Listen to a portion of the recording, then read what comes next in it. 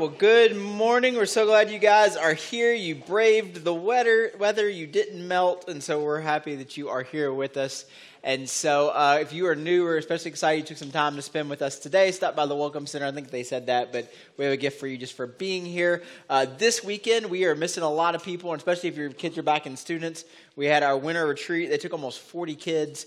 So a bunch of middle schoolers and high schoolers. All that to say, don't forget to pick up your kids because they had to be picked up today down at White Mills. And so if you're here, just remember to pick up your kids. Or you're watching online, pick up your kids. Also, one of the big things we love to do is we love to partner with our local schools.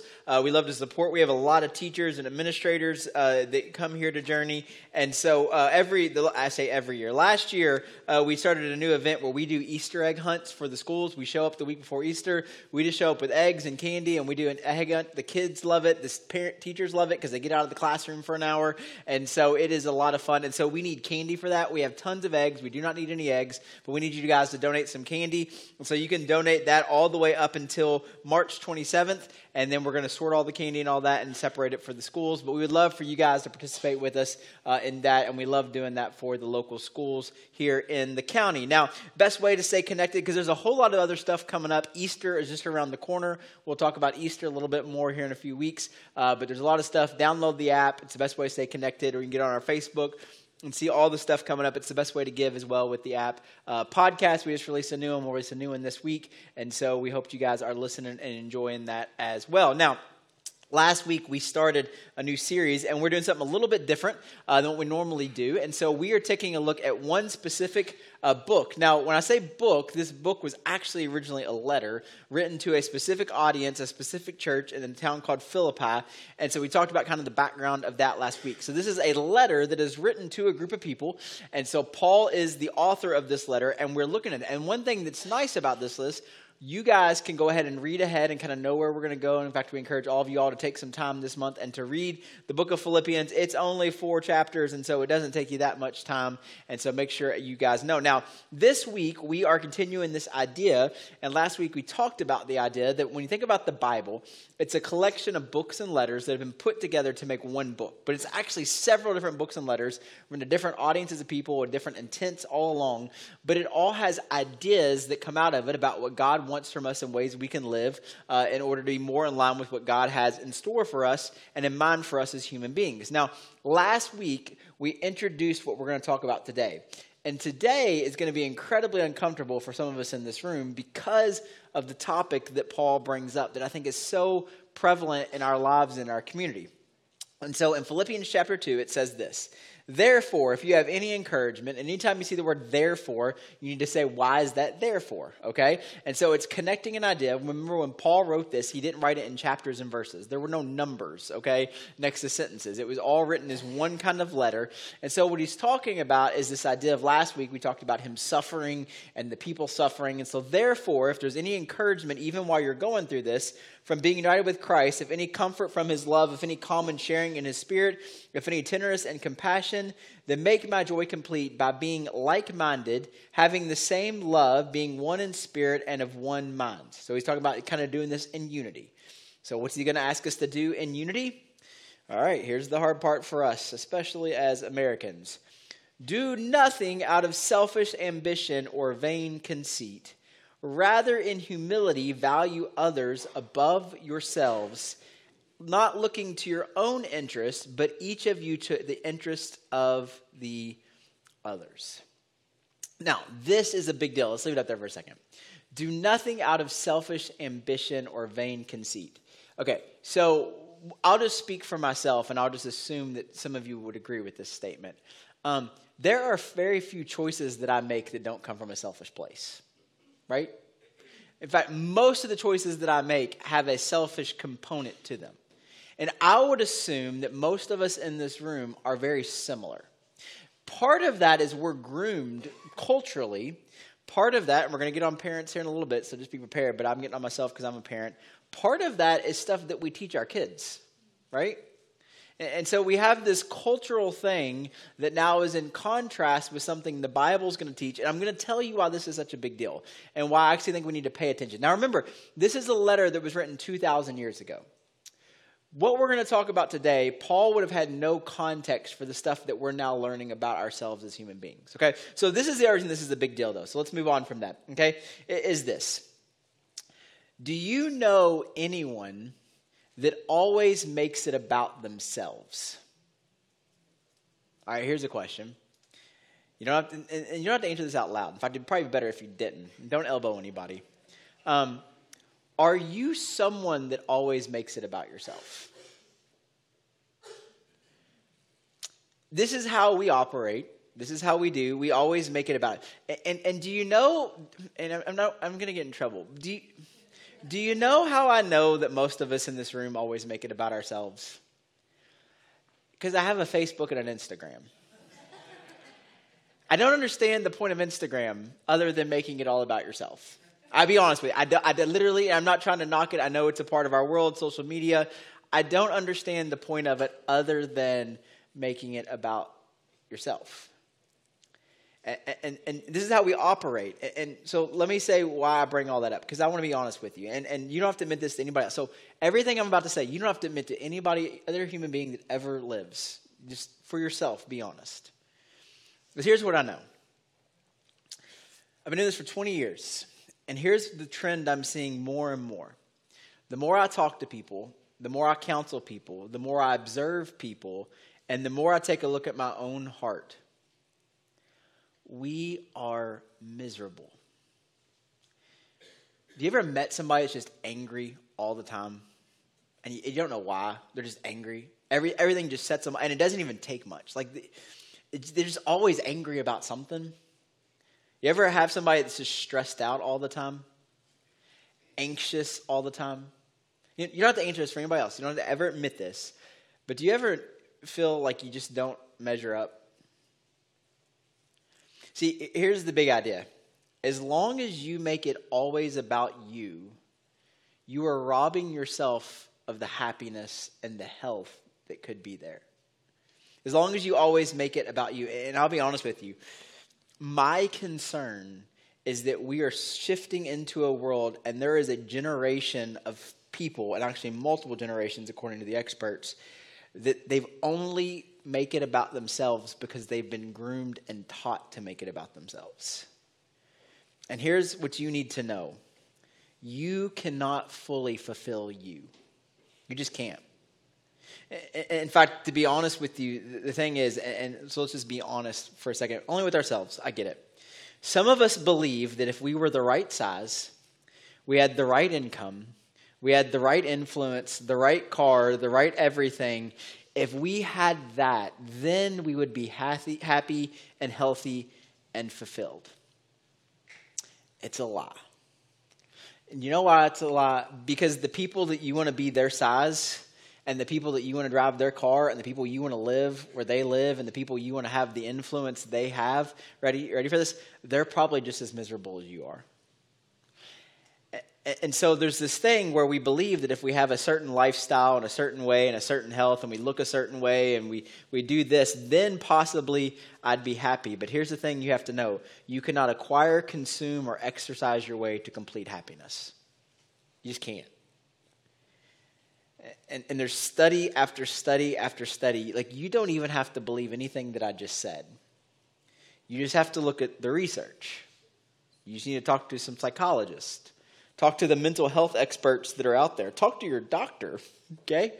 The people that they're having to prescribe all of these medications for. And a lot of it is stuff because we have this idea that if we just make it about us and if we fulfill ourselves and all these things, then we'll be happy. But the reality is it doesn't work that way.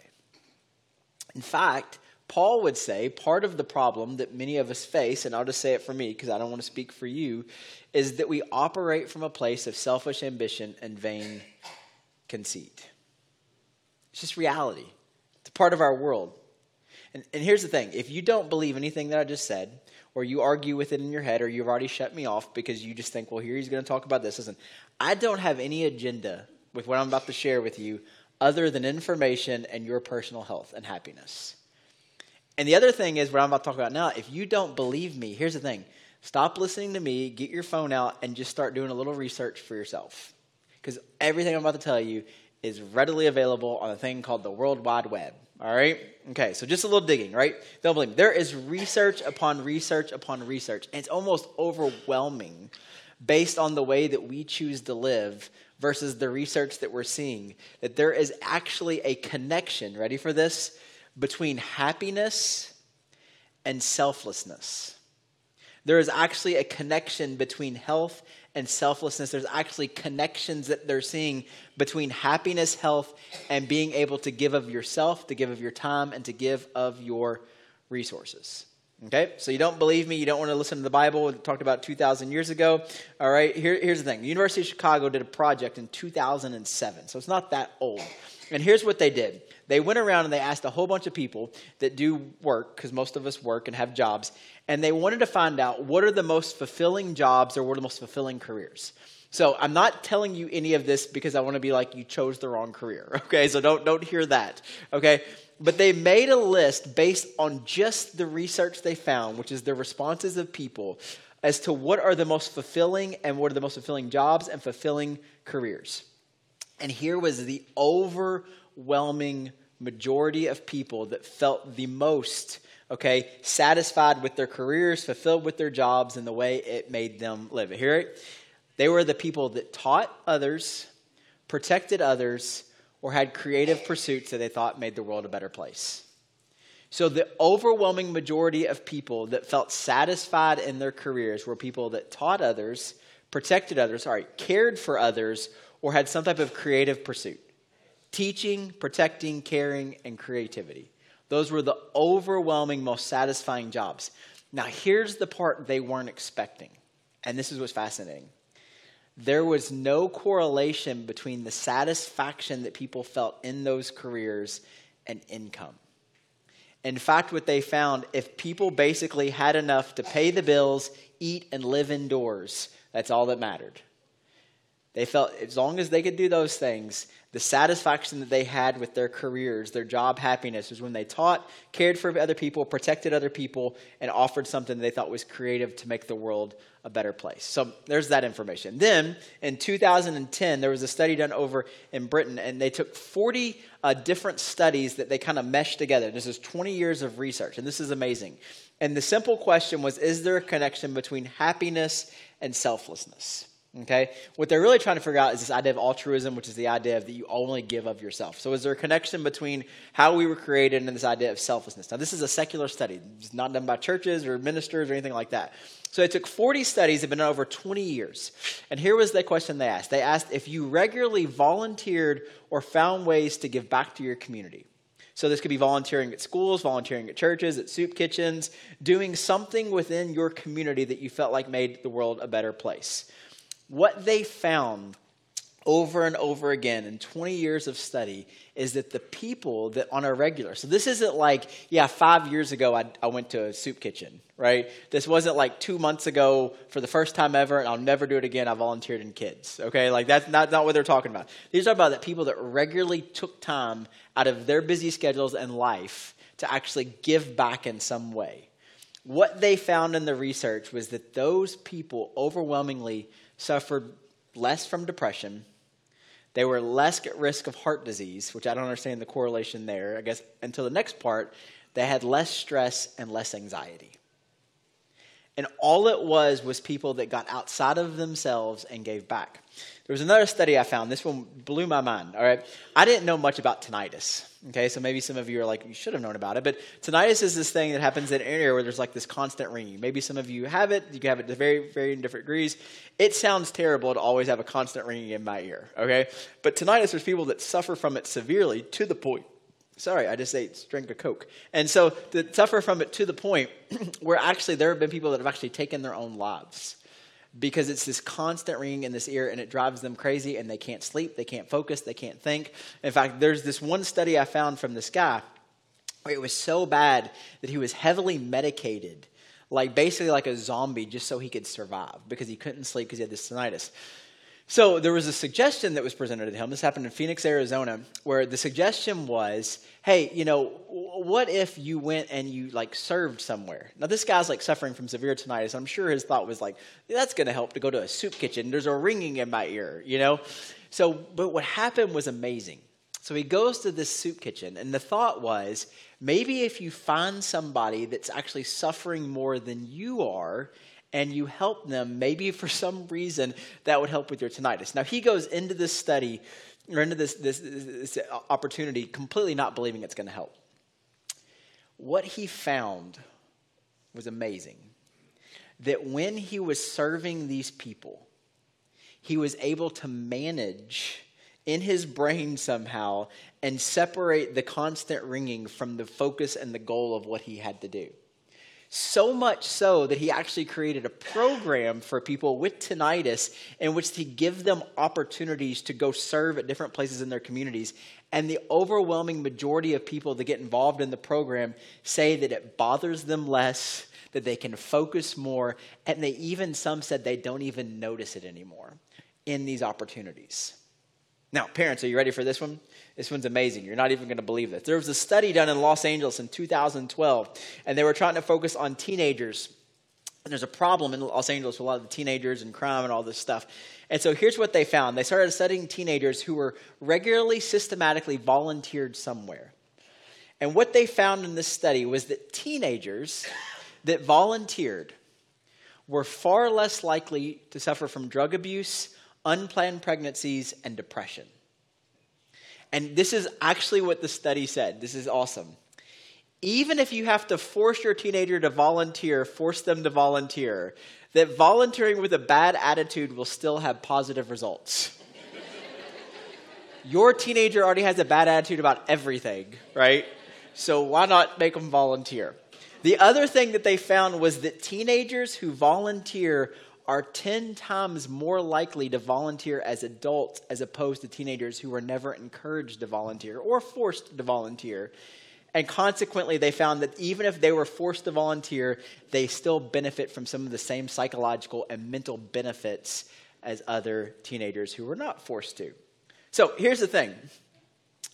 How is there a connection that research is showing between psychological well-being, where people are healthier, physically healthier, and they have higher self-esteem just by serving and volunteering and getting outside of themselves? There was one study that I even found that there is clinical researches that volunteering and mentoring may even help your immune system. I can't explain that one, right? But there's all of this information, and there's hundreds of them. I mean, just Google it this afternoon and just have some fun with it, okay? And how can all of this be? That there's this inclination, that your natural inclination, listen, is to always make it about yourself. And yet all the people that we know that always make it about themselves are miserable. And there's all of this research out there that's being done that essentially says the exact opposite, that selflessness actually leads to happiness and overall better health. And Paul, 2,000 years ago, gives us part of that. So here's the question. Ready? What's going on? How is it that emptying myself can make me feel so full? And how is it that learning to be selfless actually leads to happiness and better health? Are you ready? Design. We were created and designed to live with open hands. And not only were you created for that, but our example of what God desires in humans was put on full display in Jesus, centers on the one idea that even the Son of Man did not come to serve, but to serve and to give his life a ransom for many. The New Testament that Paul writes, and along with John and Peter, over and over again, they have these one another statements that we are called to love one another, care for one another, serve one another, forgive one another, carry one another's burdens, to one another. And in this, we fulfill the design and the plan that God has for our life. Selfishness, nobody has to learn. And it's making us miserable. Selfishness almost seems to come naturally because we have culturally been groomed and driven towards it. And some of that, and I'll be honest with you, is taking place within our homes. Now, the Apostle Paul, in another letter he writes to a church in Galatia, to another Roman province, another group of people going through some stuff. And what he's going to do, and we're going to take a look at it here in a second, is he wants to give us two stark approaches to life. There's a life where you can make it all about you and what your desires are and make it all about you fulfilling the needs that you have. Or there's an approach where you think about other people and you wrap your life around a different set of ideas. And so he's going to give us two kind of stark contrasts in this thing. And he's going to write this and expand on this idea in Galatians chapter 5. Now, these verses are something that some of you might be familiar with. But in Galatians 5, he says this in verse 13. You, my brothers and sisters, so he's talking to them, but also to us today, were called to be free. But do not use your freedom to indulge the flesh. Rather, serve one another humbly in love. For the entire law is fulfilled in this one command. Love your neighbor as yourself. So, listen, in fact, in Galatians 5, earlier in this, he says that the only thing that counts is faith expressing itself through love. So for all of you that are trying to figure out this whole God thing, you think it's all confusing, here's what he says. He says, love one another, love your neighbor as yourself, and the only thing that matters, so the only thing that matters of all of this that we do, all of this pomp and circumstance that we think is Christianity, is faith expressing itself through love. He says, for the entire law is fulfilled in keeping this. And then here's this line, and this is what's interesting. If you bite and devour each other, watch out, for you will be destroyed by each other. Now, it almost sounds like he just changed, like all of a sudden, like he's just like, oh, here's this thing. Until you think about it. Who are the people that bite and devour each other? The people that only think about themselves, right? The people that only are concerned with their feelings and their emotions and how this is going to offend them and this type of thing. These are the people that bite and devour each other. And so it's like this warning. And so he's going to give us the acts of the flesh. Now, when he says the acts of the flesh, what he's talking about is sinful nature. And I realize that nobody in this room likes to be told that they're sinful. But here's what he's saying. He's saying these are the things that become just about you. And so he's going to list them. The acts of the flesh are obvious. Ready? Sexual immorality, impurity, debauchery. Debauchery is just a great word, isn't it? Debauchery. You're debaucherous. All right. Idolatry and witchcraft, hatred, discord, jealousy, fits of rage, selfish ambition, dissensions, factions, and envy, drunkenness, orgies, and the like. Now, leave that up there for a second. When you look at that list, like there's a couple of them where like, well, yeah, like witchcraft sounds pretty evil, right? This type of thing. But when you look at this list, here's what almost all of these things have in common.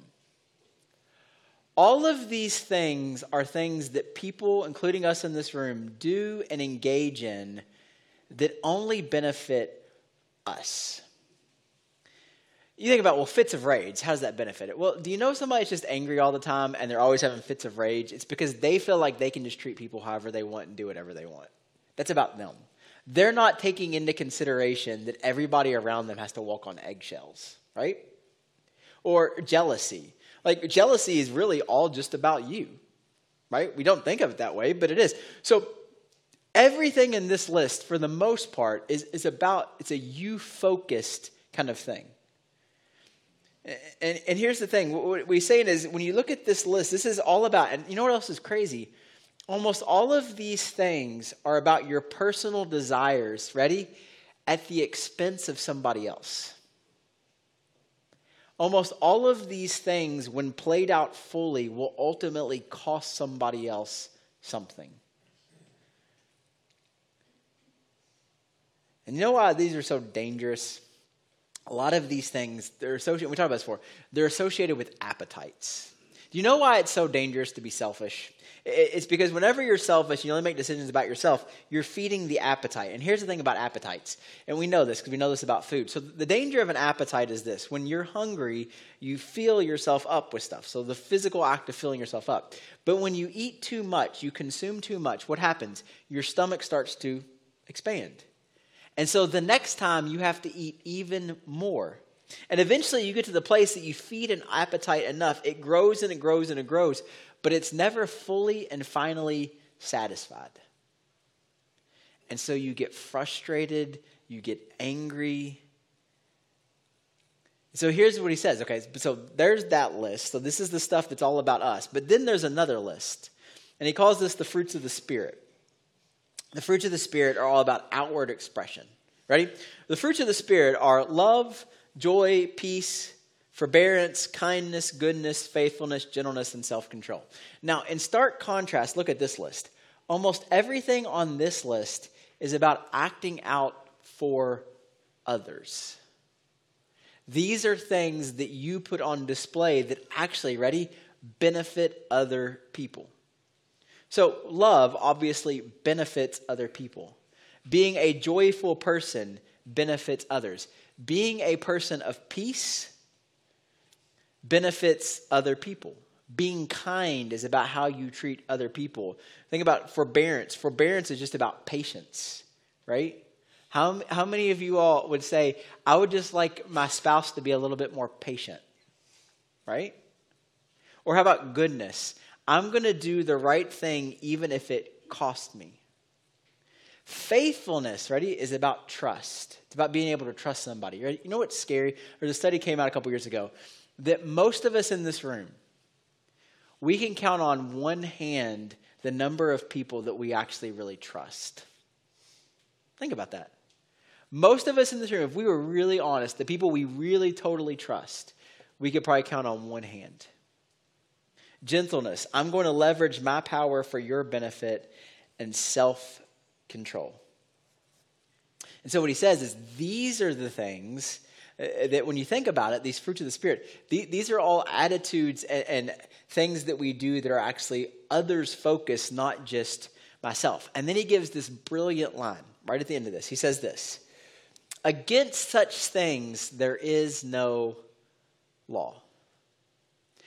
Now, why would there be no law against doing these things? All right, here's why. Imagine a family or your current family characterized by love, joy, peace, patience, kindness, goodness, faithfulness, gentleness, and self-control.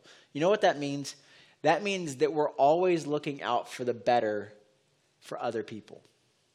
And while we're looking for the best thing for them, they're looking for the best thing for us, right?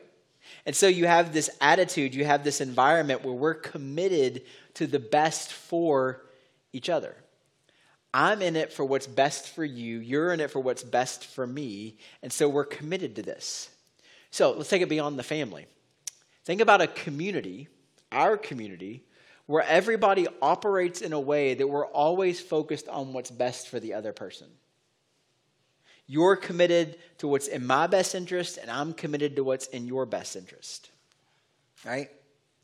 If you had a community of people that were always focused on being committed to each other's interest and what's best for the other person, you wouldn't need any law, would you? And you'd be able to figure out almost any problem. And we could solve just about any problem, and we could actually sleep at night without any fear because we might actually be able to get along together for maybe the first time in human history. So imagine a family, imagine a community, imagine a nation that actually operated like that. And then here's the other part of it. If we operated like that, can you imagine how much less our stress levels would be, our anxiety? If you lived in a world where people honestly, truly wanted the best for each other. Selfishness seems to come natural, but it is not by design. Now, you may have just completely disagreed with everything that I said, and well, that's like a fairy tale, and that's a pipe dream, and we're never going to live in a world like that. Okay, here's more evidence that this is true, that the best way to live is to be others-focused, okay? The best way to live. Okay, you ready for this? How do you measure the value of a life? It's really simple. How do you actually measure the value of a life? So part of my job is I have to do funerals for people. And what's crazy, and we don't like to think about this, but the statistics on death are pretty amazing. 1 out of every one of you listening right now is going to die. Pretty overwhelming statistics. And you can prolong it as long as you can. I'm not trying more, but all of us are going to die. And most of us are going to have a funeral, a memorial service, or somebody's going to say, at least try to say something nice about us, all right? Do you know how I measure and how we can measure the value of a life? When you do a funeral or memorial or you do a eulogy for somebody, you never talk about how selfish the person was. even if they were.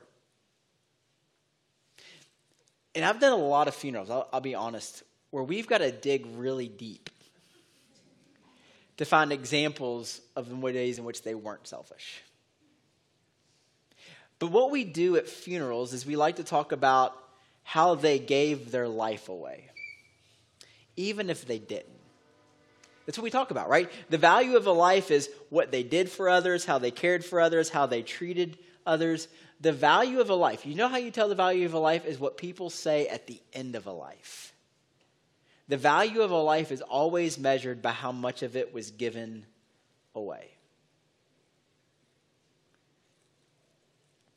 Now, that will help you in life. But for those of us that are Christians, and I'm assuming a lot of us are, I know not all of us are, and we're still figuring this thing out, but that will help you, knowing that it's better for your mental health and your overall happiness just to give some of your time and to think about other people, knowing that we could actually possibly create a world in which if people actually lived like that there could actually be better things, and we could solve a lot of the problems in the world. But if you're a Christian, it goes even further. So Jesus himself, he's talking to his disciples one day. And they're trying to figure out this thing because what's fascinating is disciples weren't very different from us. They're always trying to have like power grabs because they're selfish just like we're selfish. And at one point in the story, Jesus looks at them and they're arguing about this stuff. And essentially Jesus looks at them and he says, listen, if you live a self-centered life, and I have friends. I know a lot of people that live self-centered lives. And to be honest with you, there are times where I'm tempted to live a self-centered life myself. If you make your life all about yourself, do you know what Jesus says? Jesus says you don't just hurt yourself. You know what he says? He says you lose yourself. That's what he says. In the end, you don't just hurt your life. He says you lose your life. Then in Matthew chapter 20, the disciples, they're arguing about who's going to be the most important because that's what we do. We want to be the most important and the most prominent, and we want everybody to look at us and talk about how great we are. And so in Matthew chapter 20, and this is what I want to tell you, he hears them talking about this. In fact, one of their moms comes up and brings it up because that's what moms do. And so again, we as parents, the Bible, that story is a great example. We are doing this to our kids. And many of us are products of parents that did it to us. Just some warning. So Jesus looks at these disciples and he tells them, okay, do you know how the world works? Do you know how people lord their power over each other? Do you know how people abuse each other? Do you know how people hurt each other? Do you know why it's true? And I know it's true that everybody in this room probably only has 5 people at most that you feel like you can trust.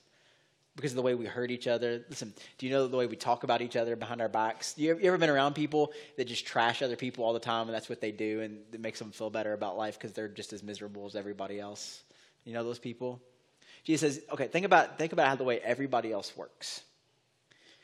And he looks at these guys, and I think he would say the same thing to us right now from this stage if he was here. And here's what he says. But not so with you. And what he does is he draws kind of a line in the sand, and he says, this is how everything else, culturally and humanely, we have made it all about being selfish and only about getting our own. As long as I eat, who cares if everybody else eats? Like, this is the world that we live in. And he draws the line in the sand, and he says, but not so with you. You are different. And here's the question that just should drive you crazy. 2,000 years after this statement, after this letter, what if we'd gotten that right? Because we didn't. Imagine what would happen.